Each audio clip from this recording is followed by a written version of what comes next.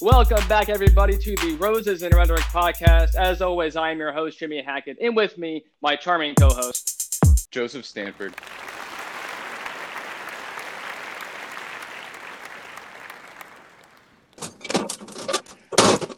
All right, off notifications.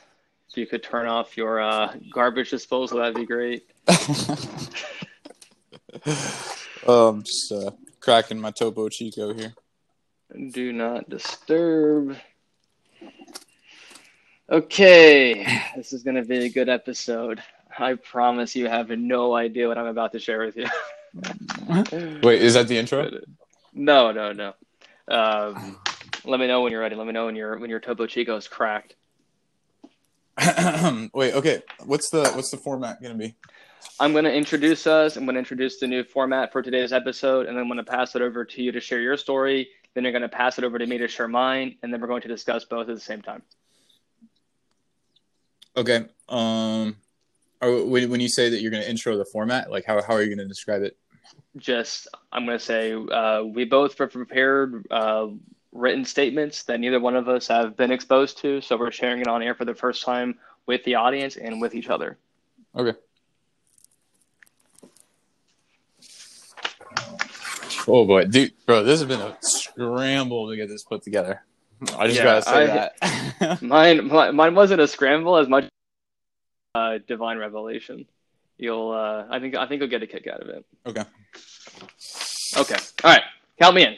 Wait, hold on. Wow, I just had a lot of gas there. You just fucking shut it down.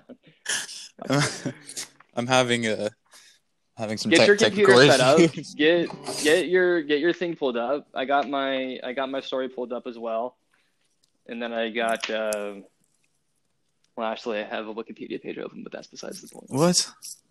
I have my short story opened up. Short story? It's not a story. It's not a short story. I just fucking spoiler alert. Whatever. Yeah, no, it's not just not a story. All right, let's see. I got my props. Come on, dude. Okay. I think that I am. Actually, no. I need to put a shirt on. Hold on. Get a little juice in there. Get a little juice going. Let me put a shirt on. What are you wearing right now? I always wear. I have a nice fitting shirt on right now, and I'm wearing my short sleeve. Yeah, short sleeve. And then I got on some workout pants from Reebok. They're probably the ones you've seen. The black ones are kind of like a little bit of fitted, a little taper. Nice. The pants, the joggers. Yeah, the joggers. Okay.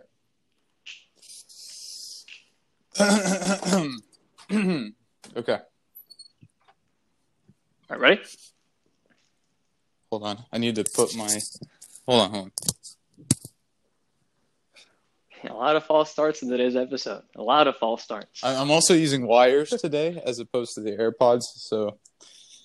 Okay, that'll probably be better. I am in my phone's plugged in, so we should have no glitches on that. Just clear the sinuses. Prepare my nice nasally drone. Joe Rogan and Adam Carolla both have a nice nasally drone, so I mean, there's something there to it. And Scott Adams, he's got some mad nasal issues. That's probably too much.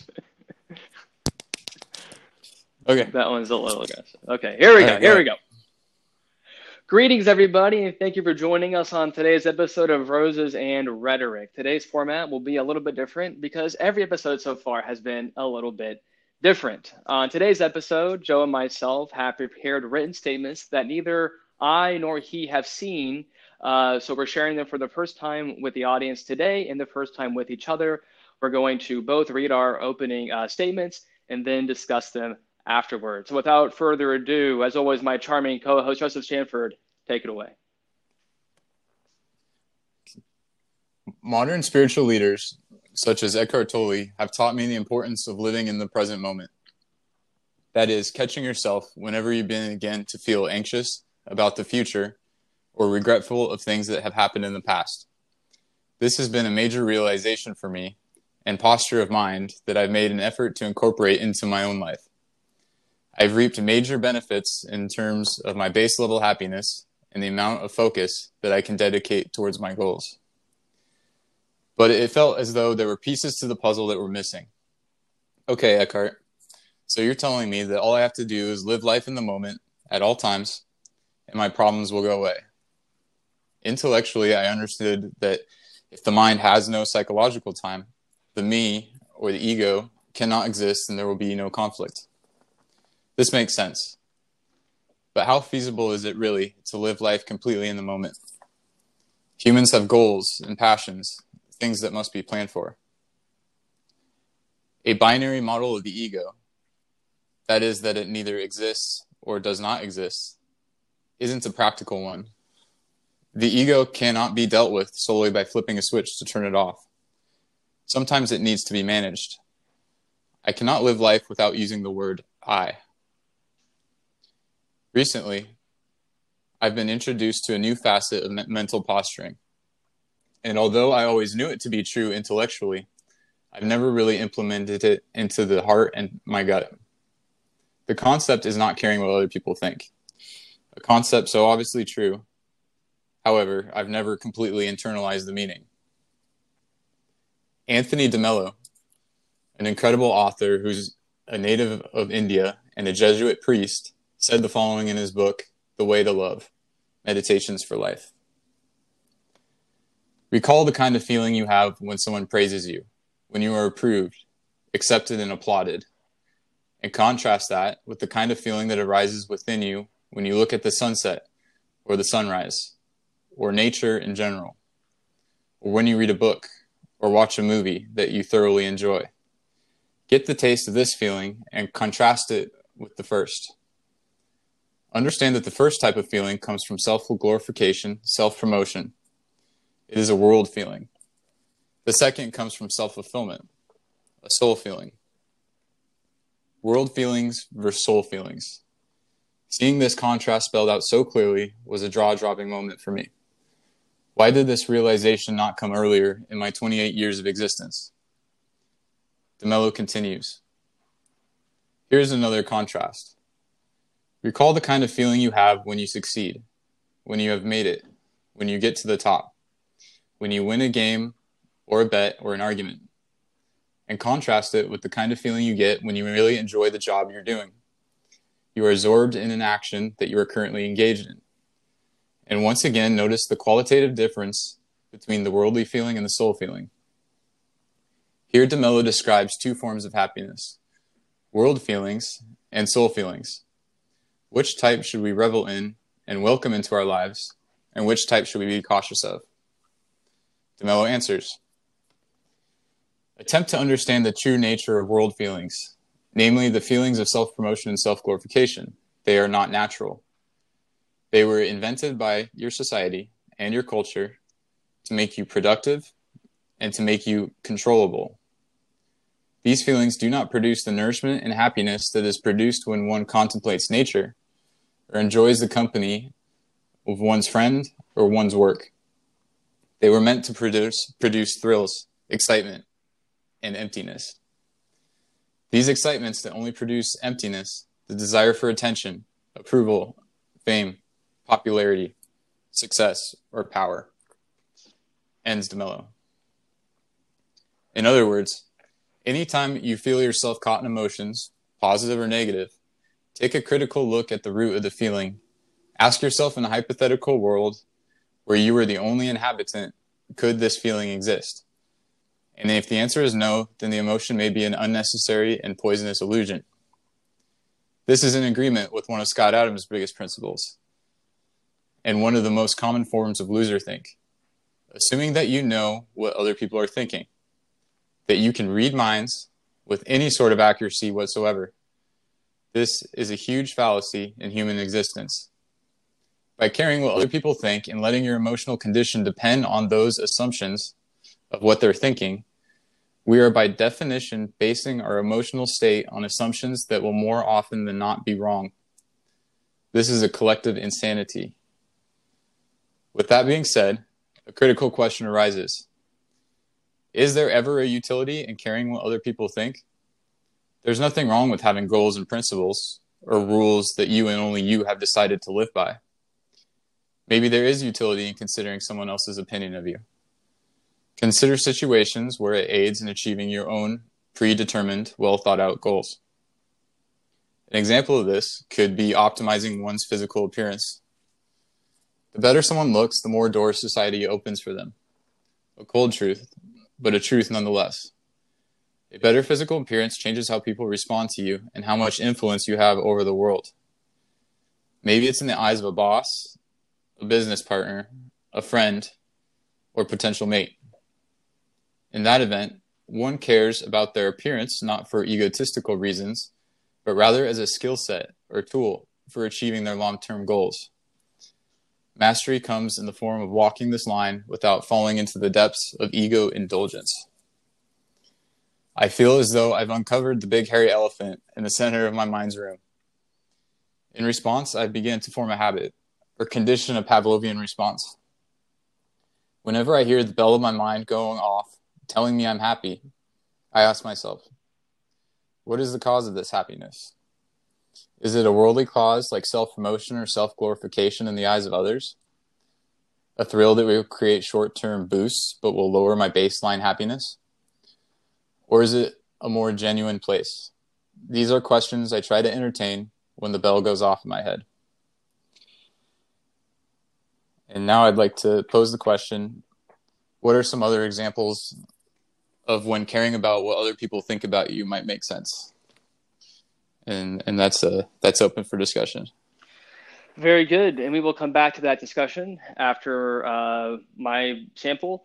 As we were just talking about caring what other people think, this is a good time to remind people to follow us on Twitter at roses_rhetoric, and also join our check our website frequently at www.rosesandrhetoric.com, where you will see uploads of various things, including episodes of this podcast.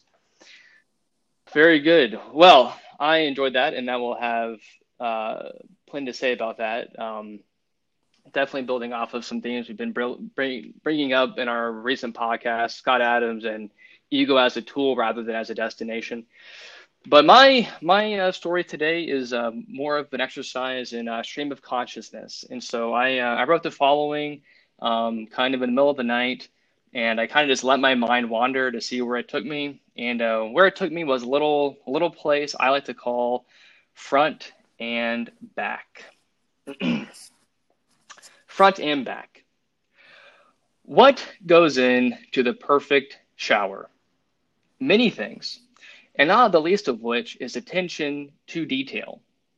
Too many people rush through the shower without giving a second thought to the order in which they wash their body. Perhaps it is the abundance of hot water, of soap, or the always clean towel that allows modern humans to take for granted a practice once associated with religious purification. We belong to a class of animals that has to bathe. If we do not, we begin to smell bad. And when we smell bad, we become self-conscious, nervous even, leading to more body odor. It is a perpetual cycle on display in the halls of every high school in the country as teenagers begin to accept that part of adjusting to their changing bodies is the need to accept a change in hygiene habits. But what of the odorous adult? That strange fellow who never seems to notice that he, and if we are to be fair, it is almost always a he, smells terrible. What causes such a predicament? Here, the humble listener will have to indulge me. I propose that one reason such a man might exist is simply due to ignorance. What if they, rather he, were taught the proper course of action? To begin, we want to let the water run about a minute before entering the shower, avoiding going to the bathroom before going to the shower as well. It is best to avoid bringing drips of urine or chunks of feces into a hot, humid environment. With the water running and the shower at a nice temperature, feel free to enter. A key idea in the shower is heat retention. We want to avoid opening the curtain too wide to keep as much heat inside the shower as possible. With enough practice, you should be able to slide into the shower by hardly moving the curtain at all. And with enough practice, you can also throw the perfect spiral. Once inside, You want to quickly rinse off your entire body, front and back. And I cannot stress enough how important it is to rid yourself of the fantasy of showering without getting your hair wet. This is not playtime, it's shower time. And in the shower, as in life, some things are simply out of our control. Order of operations is also important in a shower. So is self-esteem. In fact, half of the heat in a shower comes from self-esteem. It is important to cleanse yourself in a fashion that builds confidence, leaving you to exit the shower an improved version of who you were when you entered. I prefer step one to be my hair and my face. I use a brand name shampoo bottle that comes in a very big bottle. I use way too much and I don't care. And I prefer a bar soap because I am an idiot. I also use a face wash, but I just use whatever my wife happens to be using. A shower is like a box of chocolates. Eventually, everyone dies. After I've washed my hair and my face, I like to stand backwards in the shower to slick my hair back. In the real world, my hair is too thick to do this, but in the shower, I can be whoever I want to be. In the shower, I can connect with the God mind. I can perceive the ultimate end of humanity as the creation of a just and permanent universe. In the shower, everything becomes clear. In the shower, I am reborn. With my body nice and wet, I take a bar of soap and begin rubbing it all over myself. This is not a metaphor. I literally rub a bar of soap all over my body and then rub the residue around to clean myself. If the bar of soap were a dead animal, this would be disgusting, but it's a bar of soap, so it is completely natural. After the battered and bloody soap bar oozes all over my body, I play in its filth until I'm covered in a frothy remains of its corpse. The bar of soap put up a good fight, and smearing it all over myself is a time-honored primal display of respect.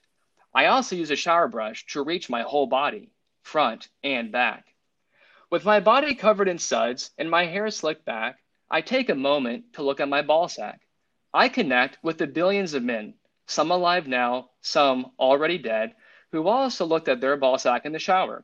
I take a moment to think about how we all got here, and also to think about where we are all going.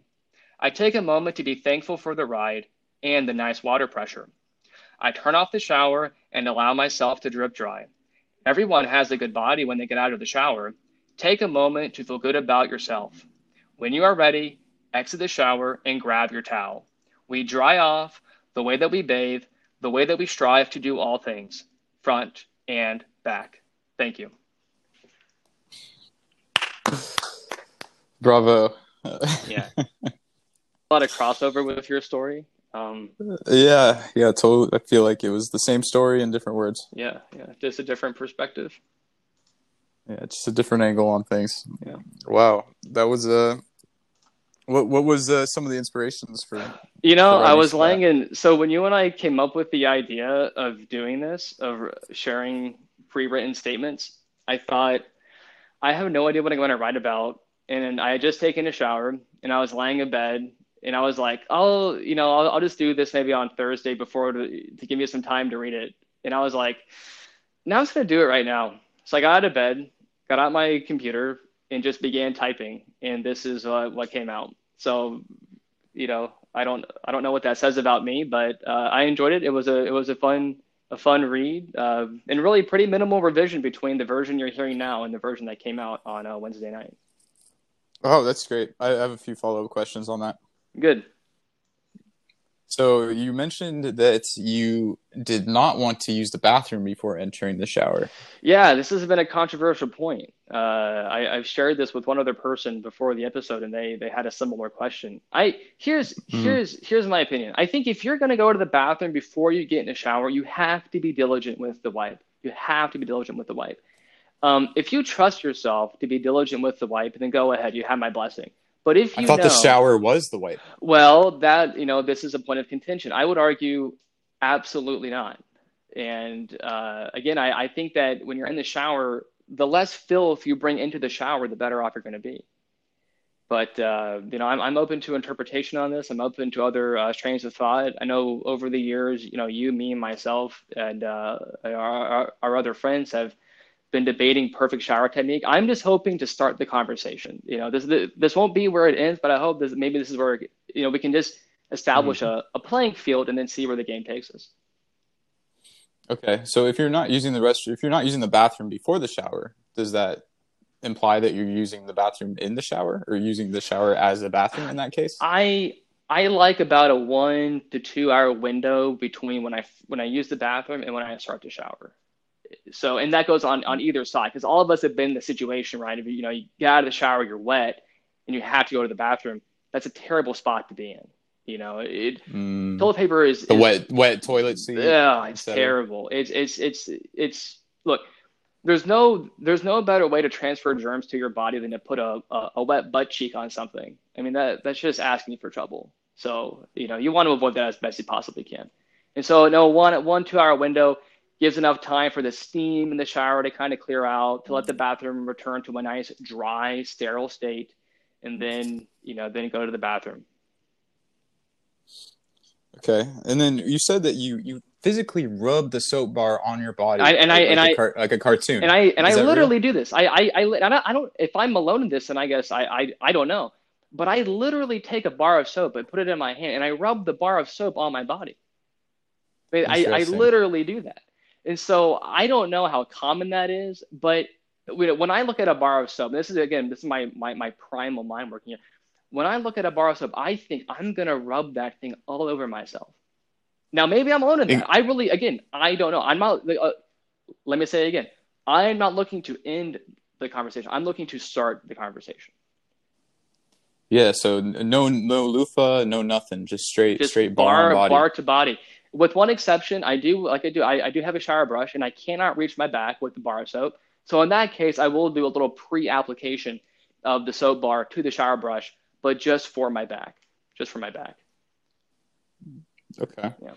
And you also said you did the top-down approach, starting with your hair and working your way down. I do. I'm a big believer in the top-down approach. Yeah. I think that makes a lot of sense for a lot of reasons. I think so too. I think you want your butthole to be the last thing that you touch in the shower. That would be ideal. Does that imply that you shower sitting down? Well, I used to be a big bather. Used to be a very big bather. I very much believed in the bathtub.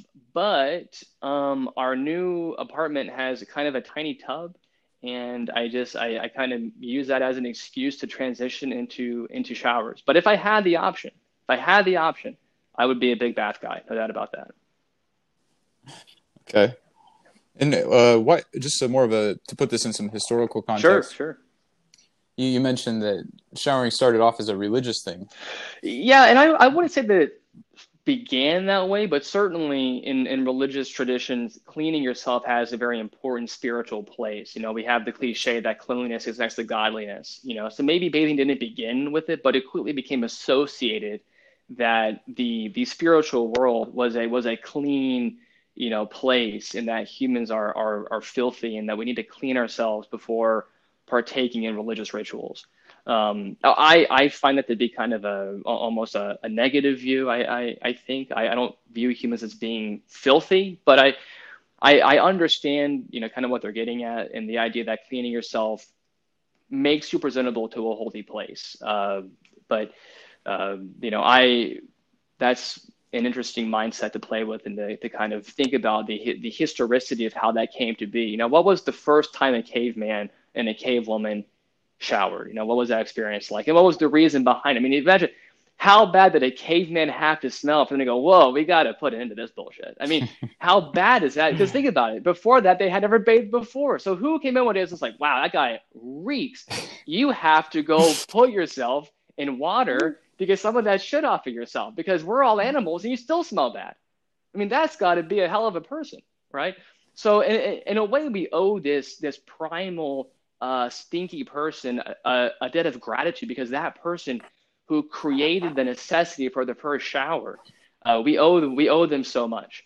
And so, whoever that person was, however, a million years ago, thank you for smelling so bad that your fellow humans had to nudge you into an entirely new ritual to smell better. Yeah, much appreciation goes out to Caveman X. Caveman X, yes.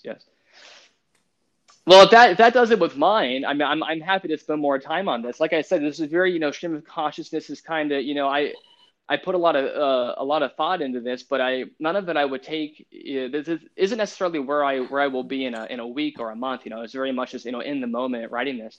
But Hmm. I know I was happy with how it came out, and glad, like I said, just to begin the conversation about proper hygiene, et cetera. Especially given COVID, where everyone was talking about hand washing. Well, what about washing your butthole? That's also important. Oh yeah, and that's one part that I think your story was missing. Actually, is Yeah, yeah. some of the finer details of that aspect of the shower. I hope to revisit that maybe not next week. That might be a little too quick, but maybe a few down the road. If I have another blast of inspiration, I'd be happy to revisit the shower and go over a more step-by-step approach for what that might look like.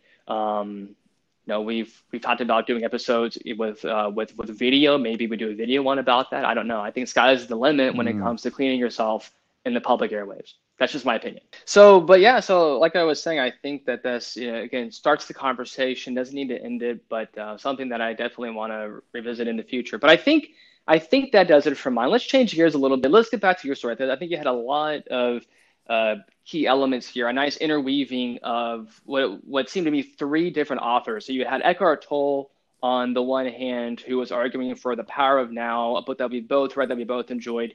You had a new author who I have not heard of, the Jesuit priest from India, arguing that we ought to focus on questions that are in some sense eternal, that not focusing on things that come from society, but that come from a deeper place.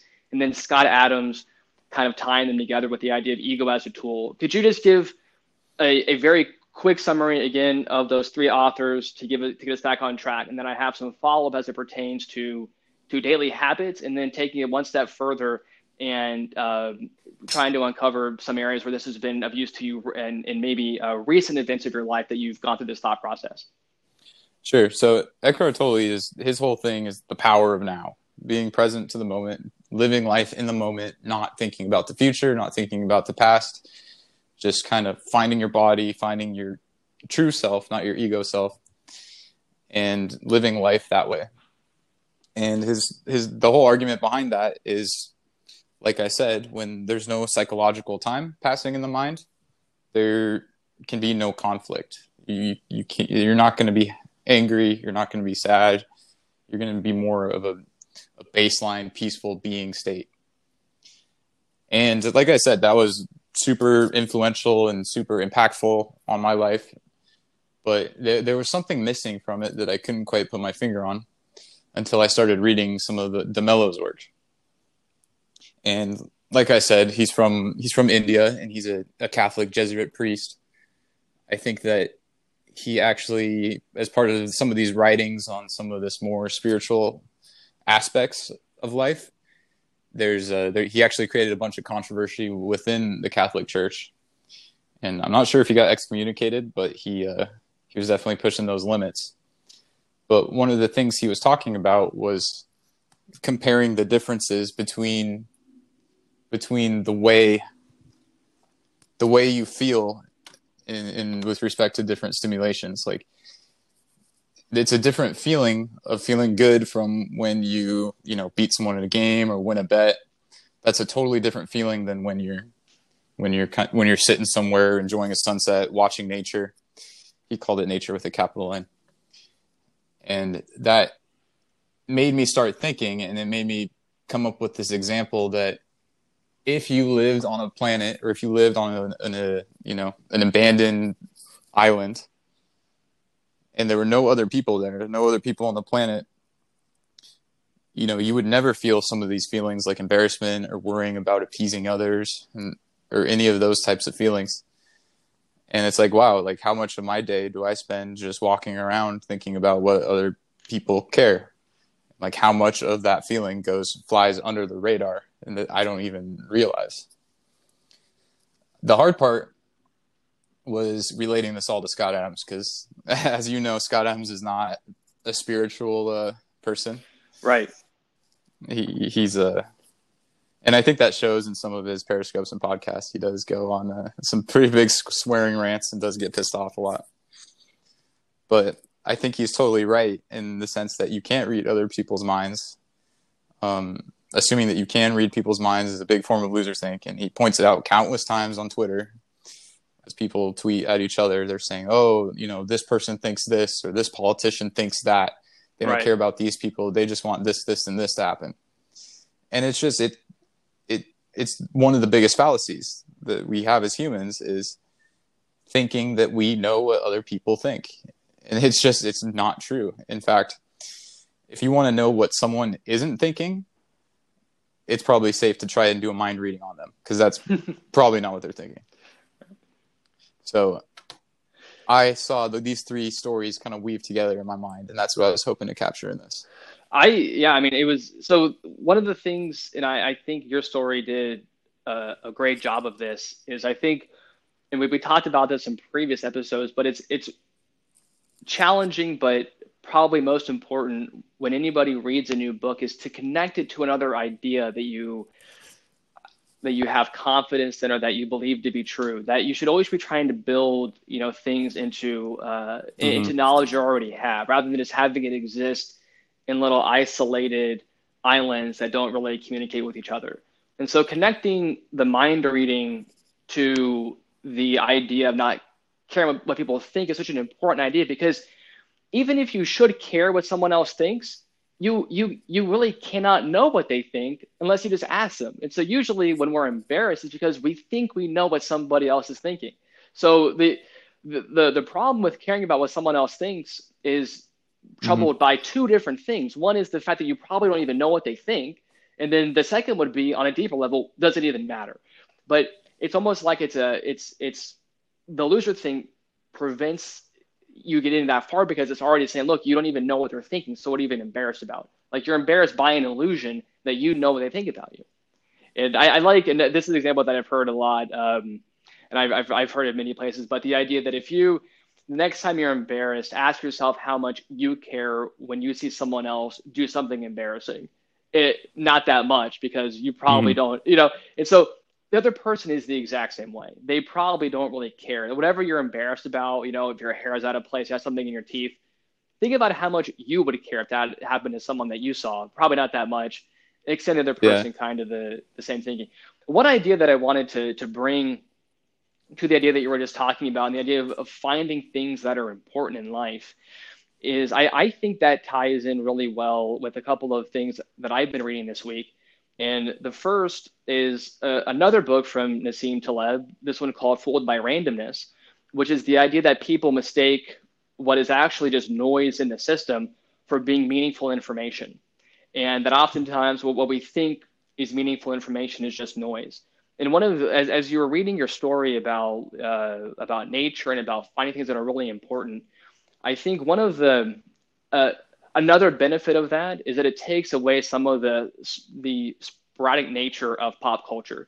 And if you focus on values that really have not changed for 1,000 years, you don't have to worry about those verbs going out of fashion, because first off, they're important in their own right, but second of all, they've been around for a long time, so you can count on them being around a little bit longer. It takes away some of the variability. Honesty. I think honesty is such I would say honesty is today the most important virtue to have, because of how easy it is to spread and share information.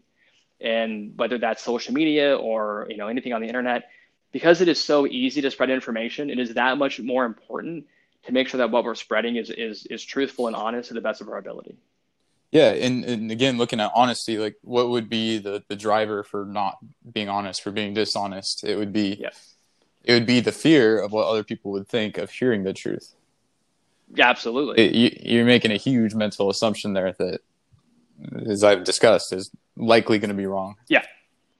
No, I really like that. I really like the idea of focusing. And one of the things I like too is this idea, again, it's a cliche, but this time it's a cliche because I think it's true, is the idea of focusing on which part makes you feel better. Is it the mountain, or is it the climb? Is it the work, or is it the result? I mean, most people are happier when they're involved in something than when that thing is accomplished. And I have a list of some things I read through every morning. They're basically like little mental primers for having productive days. And one of those statements is the idea that reflect on how you feel when you're involved in meaningful work. That is the motivation and the strive that should get you through the day. Not getting something finished, not turning in an assignment, but being driven by enjoying the process and by enjoying the growth of the experience. Yeah, and the beautiful part is that you're able to define what is meaningful to you. Like, that's up to you to decide, and it's unique to each person. Yeah, I really enjoy that. Something I wanted to come back to is this idea of, you touched on it a little bit with the idea of the ego. And one of the ideas that Scott Adams has in Lose or Think is the idea of converting ego from being a noun to being a verb. The idea that rather than your ego defining you, it's something that you kind of turn up and turn down depending on the situation. Is that something that you've incorporated into your day-to-day life as you try to incorporate these other ideas about, living in the moment and caring about deeper virtues? I mean, all of us still have these ego drives. Have you played with trying to get a dial on that to use it to your advantage and to turn it down when you don't need it? I remember reading about it in Lose or Think. I remember reading about how you can use the ego for your advantage in his book, but I don't remember the specifics. Can you remind me when it would make sense to do that? Sure. So a great time to turn down the ego is when you're asking somebody for advice. When you're asking somebody for advice, you want to be receptive to what they are saying, but it's very natural to be defensive. Nobody likes being edited. Nobody likes, getting negative feedback, but that's an important part of growth. And so if we can learn to accept negative feedback well and to adapt it well, then we will benefit from it. And he gives an example of another cartoonist in Lose or Think who reached out to Scott for advice on becoming a cartoonist. And Scott gave him all this feedback, and the person turned down their ego, took the advice, incorporated it into their comic, and now they're hugely successful. A time where you want to turn up the ego is when you need a little bit of bravado. If you're making a sale, if you're giving a presentation, if you're, speaking to, just in general in public, it can make sense to put on a little bit of an ego, a little bit of confidence. Again, there's always a fine line, right, between being confident, being cocky, being annoying. But for people that are truly inspiring, that have that confidence behind them, probably there's a little bit of showmanship going into that, which we as the audience know and accept, but we allow it because it makes that presentation more enjoyable. But that would be a good time to turn the ego up a little bit, give your presentation a little more power, a little more flavor, and to make it more enjoyable for the audience. Yeah, a little more pizzazz. Yeah, exactly. But yeah, that's something I tried to capture, was talking about how you can use the ego as an aid for your persuasion to achieve some of those things that you care about more deeply. But earlier you were talking about, as you experience happiness and thrills in life, looking at them critically and seeing what feels better. But I would make the argument that some of these more worldly feelings, actually, the ones that aren't really natural and are caused by other people, will actually feel better than some of the good ones. Yeah, true. But the problem is that they affect the baseline. Yeah. Like, think back to like a time where you got a promotion, right, or where you were in charge of people and you were calling shots, or you won a bet, or some randomness put you in a position that made you superior to others. And those are some of the best feelings out there. They're just some of the best highs that a human can have. True, but they are short-lived, right? In other words, it's not permanent. You really can't control whether or not you get a promotion. And so maybe in other words, it's almost like it exposes you to future downfall. This is an idea that comes up in like Stoic writing, that when you have something, now you're in danger of losing it. So if you obtain something and then you become attached to it, you feel good in that moment, but then you're vulnerable to losing that thing.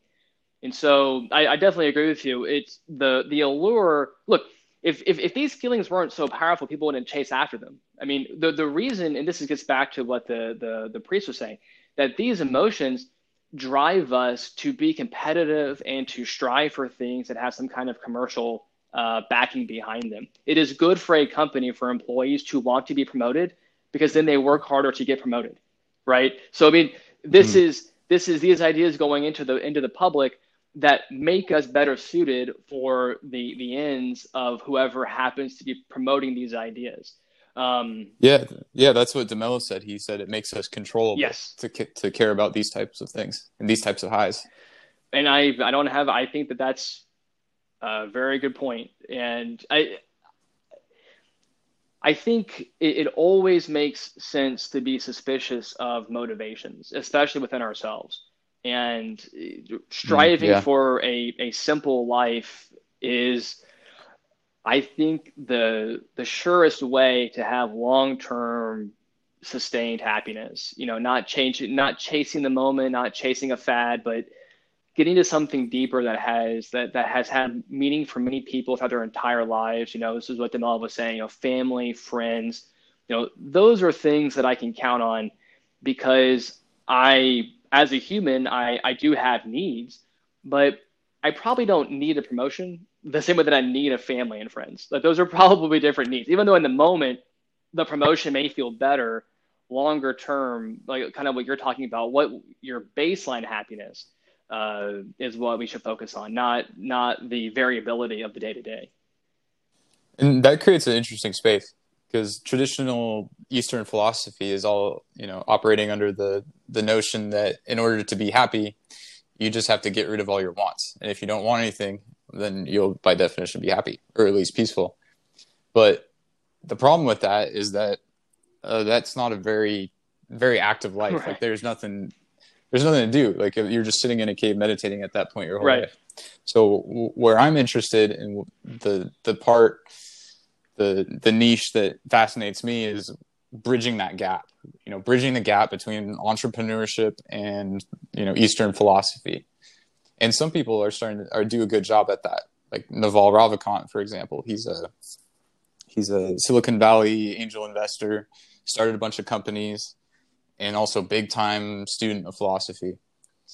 And one of the people that he reads a lot of is Osho, also known as what's his name? Oh yeah, from Wild right. Wild Yes, Country, yes, yes. Yep, Bhagavan yep, or whatever his yep. name was. But he he actually started off as this different identity, and then he turned into Osho because he effectively got canceled because he started pursuing some of these entrepreneur goals. Right. Like he started his own colony in Eastern Oregon. He had Rolls Royces. He had every worldly pleasure that he could want, but at the same time he was able to balance that with his inner peace and his inner spirituality. And I think combining the two is going to be what motivates the future entrepreneur. I mean, I think people are not sustained by just being motivated by money. I think people continuously look for deeper meanings in life, but at the same time, it's a rare person who truly is going to be satisfied by just sitting in a cave and meditating. It's kind of like what you were saying. Like that, I enjoy pursuing things. I enjoy discovery. I enjoy creation, and I guess it is hard to balance those desires, but at the same time realizing that if you put your happiness in the wrong space, then you're setting yourself up for some kind of long-term failure. What I really like about what you're saying is that it ties in so well with what I'm reading right now by Taleb, which is this idea of not being fooled by randomness, in that the Mm-hmm. reason somebody may be successful has nothing to do with what they were doing. That was just totally irrelevant to their success, but they will think that is why they are successful. And probably the prime example of this is a stock trader, somebody who for 5 years in a row is just picking winner after winner after winner. And then all of a sudden it comes to the next day and they lose everything. But they will think, wow, for 5 years I was just on the money, I was taking everything out. No, for 5 years you were being fooled by randomness. You thought that you knew what you were doing, but you didn't. And so if we put too much pride in things that are fleeting, and if we confuse ourselves into thinking that we have a skill or an expertise, and that even though we're in the pursuit of something, we may be setting ourselves up for a future down the road where we end up becoming depressed and realizing that we didn't really have that skill that we thought we had.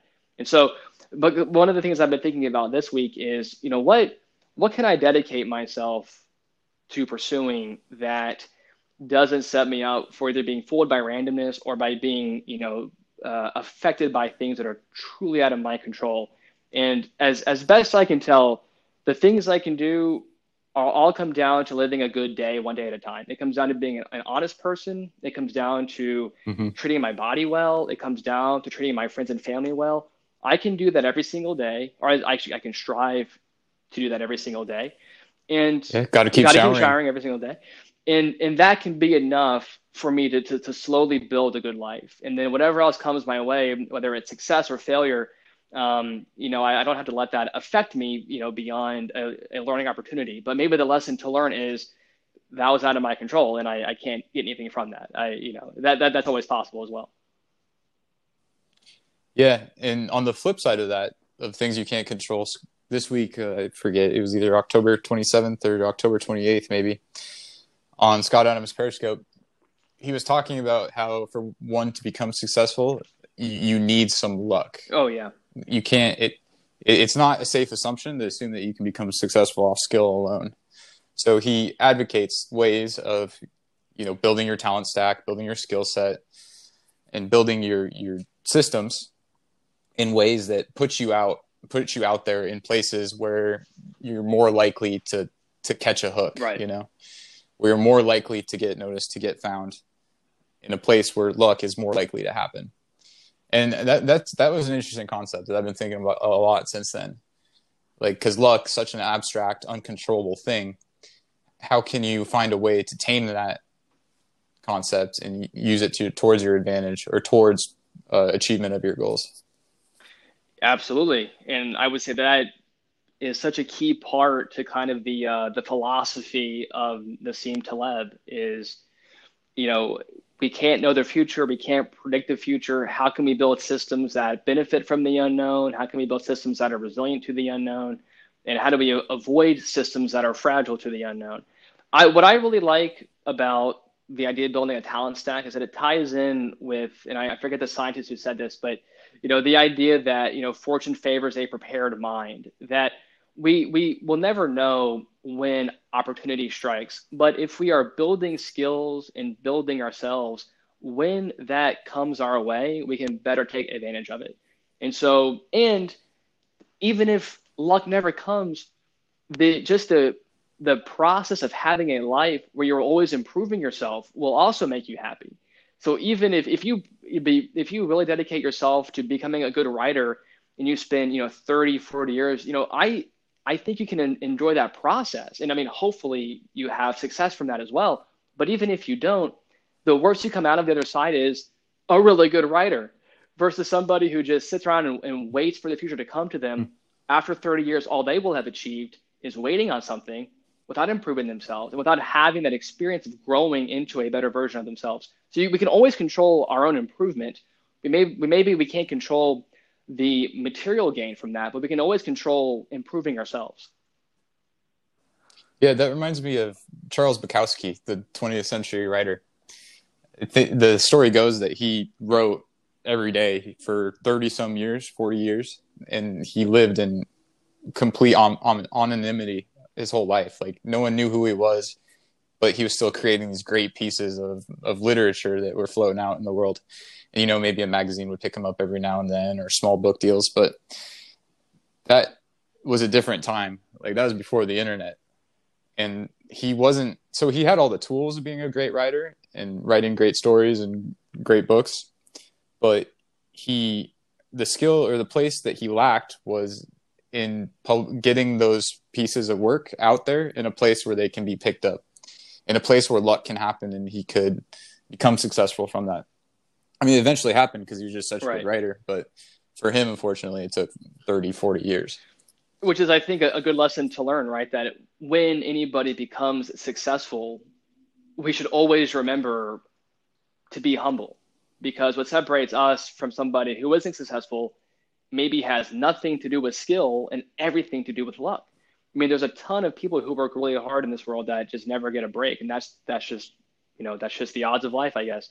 But that's why I think humbleness, which is funny because there's no room for being humble on Twitter or on Facebook or on Instagram, right? Like, it's all about showing, this facade of a life that you pretend to have. But really, yeah, all of us should be humbled by our success, because it's all about, let me not say all about, it is to some extent about luck. And I like this idea that Nassim Taleb has in this idea of fooled by randomness, the book I'm reading now. This idea that when we think about the past and when we observe at a present moment, rather than valuing the present moment for the individual instance, we should think about all the ways that the past could have gone up until that point and view it as kind of a weighted average. So like the example he gives is if you offer somebody $10 million to play Russian roulette and they win, you don't reward them because like, my God, like the stakes were so high, like you got lucky that you won a $10 million, but Yeah. you shouldn't have played it. So even if you won, you don't get rewarded for playing Russian roulette. Why? Because the summation of all the events that could have happened were so far against you that even though you happen to win, it doesn't matter. You shouldn't have done it in the first place. And so I like that idea. But what if you were to play on that example? What if you were to play Russian roulette with a gun that maybe held 1,000 bullets in the chamber? You know what I mean? So that there was a 1 in 1,000. Right. I was thinking about this too. Like, what odds like, does it become? There's got to be a cutoff. No doubt. For me, it wouldn't be 1 in 6. But yeah. I was thinking about that too. Like maybe at some point it doesn't come to your advantage. But I still like that idea of when somebody achieves it, when you're at some event in your life, don't just think about that event to determine if it was a good decision or a bad decision. Sometimes we make bad choices that work out.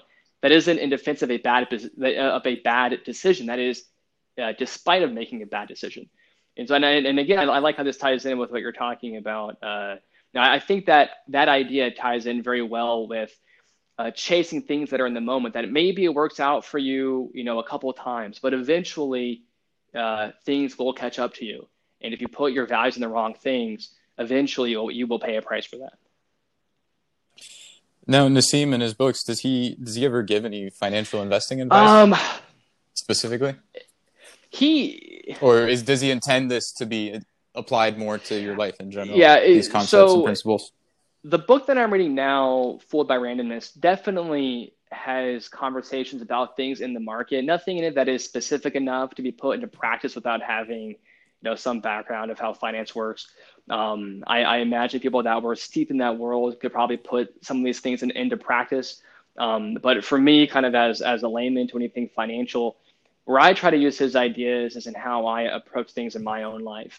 With Anti-Fragile, it was about trying to really look at situations that I'm involved in that could be fragile to my long-term happiness, and then look for things that are resilient and anti-fragile, et cetera.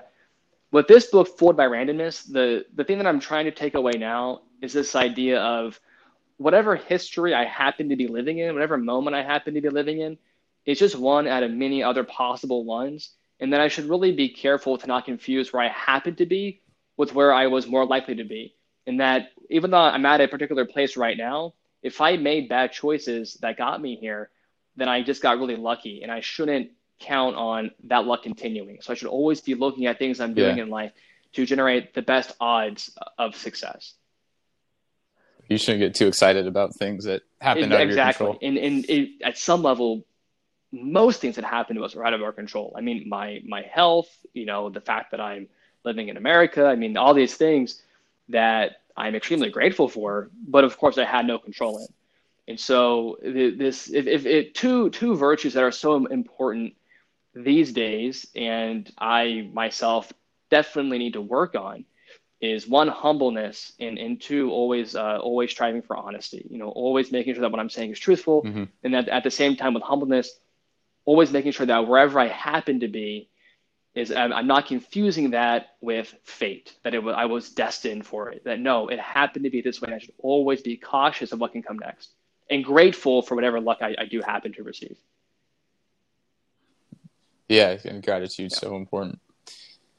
So one trend that I've noticed, or one pattern I'm starting to realize, and I don't know, maybe you can shed some insight as to what's going on here, but it seems as though a lot of these great philosophical minds, they're all of Middle Eastern descent. Like, look at Anthony de Mello, look at Naval Ravikant, the philosopher, entrepreneur. Nassim Taleb, he's, I think, from Lebanon. Right, he's Lebanese. Right, yeah. He's from there. Osho, Krishnamurti, like just all these different great philosophical minds that kind of think in the same way, all come from the same part of the country. Like, Do you think there's something there, or do you think that's just randomness? Great question. I will default to saying it probably is randomness, just because I don't want to abandon my Nassim Taleb teachings. But I will say this: one benefit that part of the world has is that there are so many cultures in that part of the world that maybe it's the interplay that all these different philosophies have. So you have Buddhism, you have Islam, you have Christianity, you have Judaism. Maybe when you put all these ideas together, like the best ideas float to the surface or something. Maybe something like that's happening in that part of the world. So you have all these, very established and long religious traditions. Maybe the mixing of them together causes the best ideas, this idea of humbleness and of living in the moment, and then of taking probability into account for success in your life. Maybe these are all just coming out of that concoction of different ideas and different philosophies. Because it's not something you see in the Western world. The concept of living in the moment, of reducing spiritual wants or worldly wants. I mean, the Bible does indirectly touch on it. Like, you can skim through the Bible and find certain quotes that you could kind of interpret to be that way. Yeah. But it's not as explicit as, like, the Buddha says this, the Buddha says that. Like, it's very different, and it almost feels like it's inherent to that region or to that culture. I mean, probably the most similar example would be something like, you have an easier time going through the eye of a needle than a rich man getting into heaven. That kind of plays on that idea a little bit, And then I was going to say with philosophy, De Mello quotes that. He starts one of his chapters off of that, actually. So it's funny. And the other one I'll say too is Stoicism. I think very much is tied into that idea of limiting your concerns to what you really control. Kind of the punchline of Stoicism is that it turns out you don't really control that much at all, right? So you begin with this idea of like, okay, I'm only going to focus on what I control, but then you follow that thought process, and it's like, really, there's not much left. So that is, I think that ties into it a little bit as well. Yeah, definitely. Well, do you have any closing thoughts? So mine, obviously, for people who are listening, obviously Front and Back was, largely a joke piece that I wrote. I enjoyed writing it. It was fun. It was funny. But Jim, I took that very seriously. I'm going to rethink my entire routine. We will come back to that. Remember, it's all about self-esteem in the shower. But I really enjoyed Joe's article today. I thought there were so many good ideas in there that and I was saying this last time too. The reason I know that what Joe shared was really good is because it applied to a book that I was reading that Joe probably had maybe never even heard of before. I mean, but those ideas are so powerful that they carry through all these different avenues. And so, Joe was able to connect this idea from a Jesuit priest and from Scott Adams and from Eckhart Tolle to a book that I was reading about probability. I mean, so obviously some huge ideas there. And so we hope that you guys enjoyed this episode today. Join us next week. We might continue this format again. Who knows? Maybe over the week, Joe and I will come up with something even more off the wall. But we hope that you enjoyed it. We hope that you do follow us on Twitter at @roses_rhetoric. And always check out our website, www.rosesandrhetoric.com. We'll be posting these stories there on that website, and we'll also be posting this podcast as well, along with maybe some other goodies throughout the week. So thank you for joining us. Signing off for Roses and Rhetoric, I'm Jimmy Hackett, Joseph Stanford, saying ciao.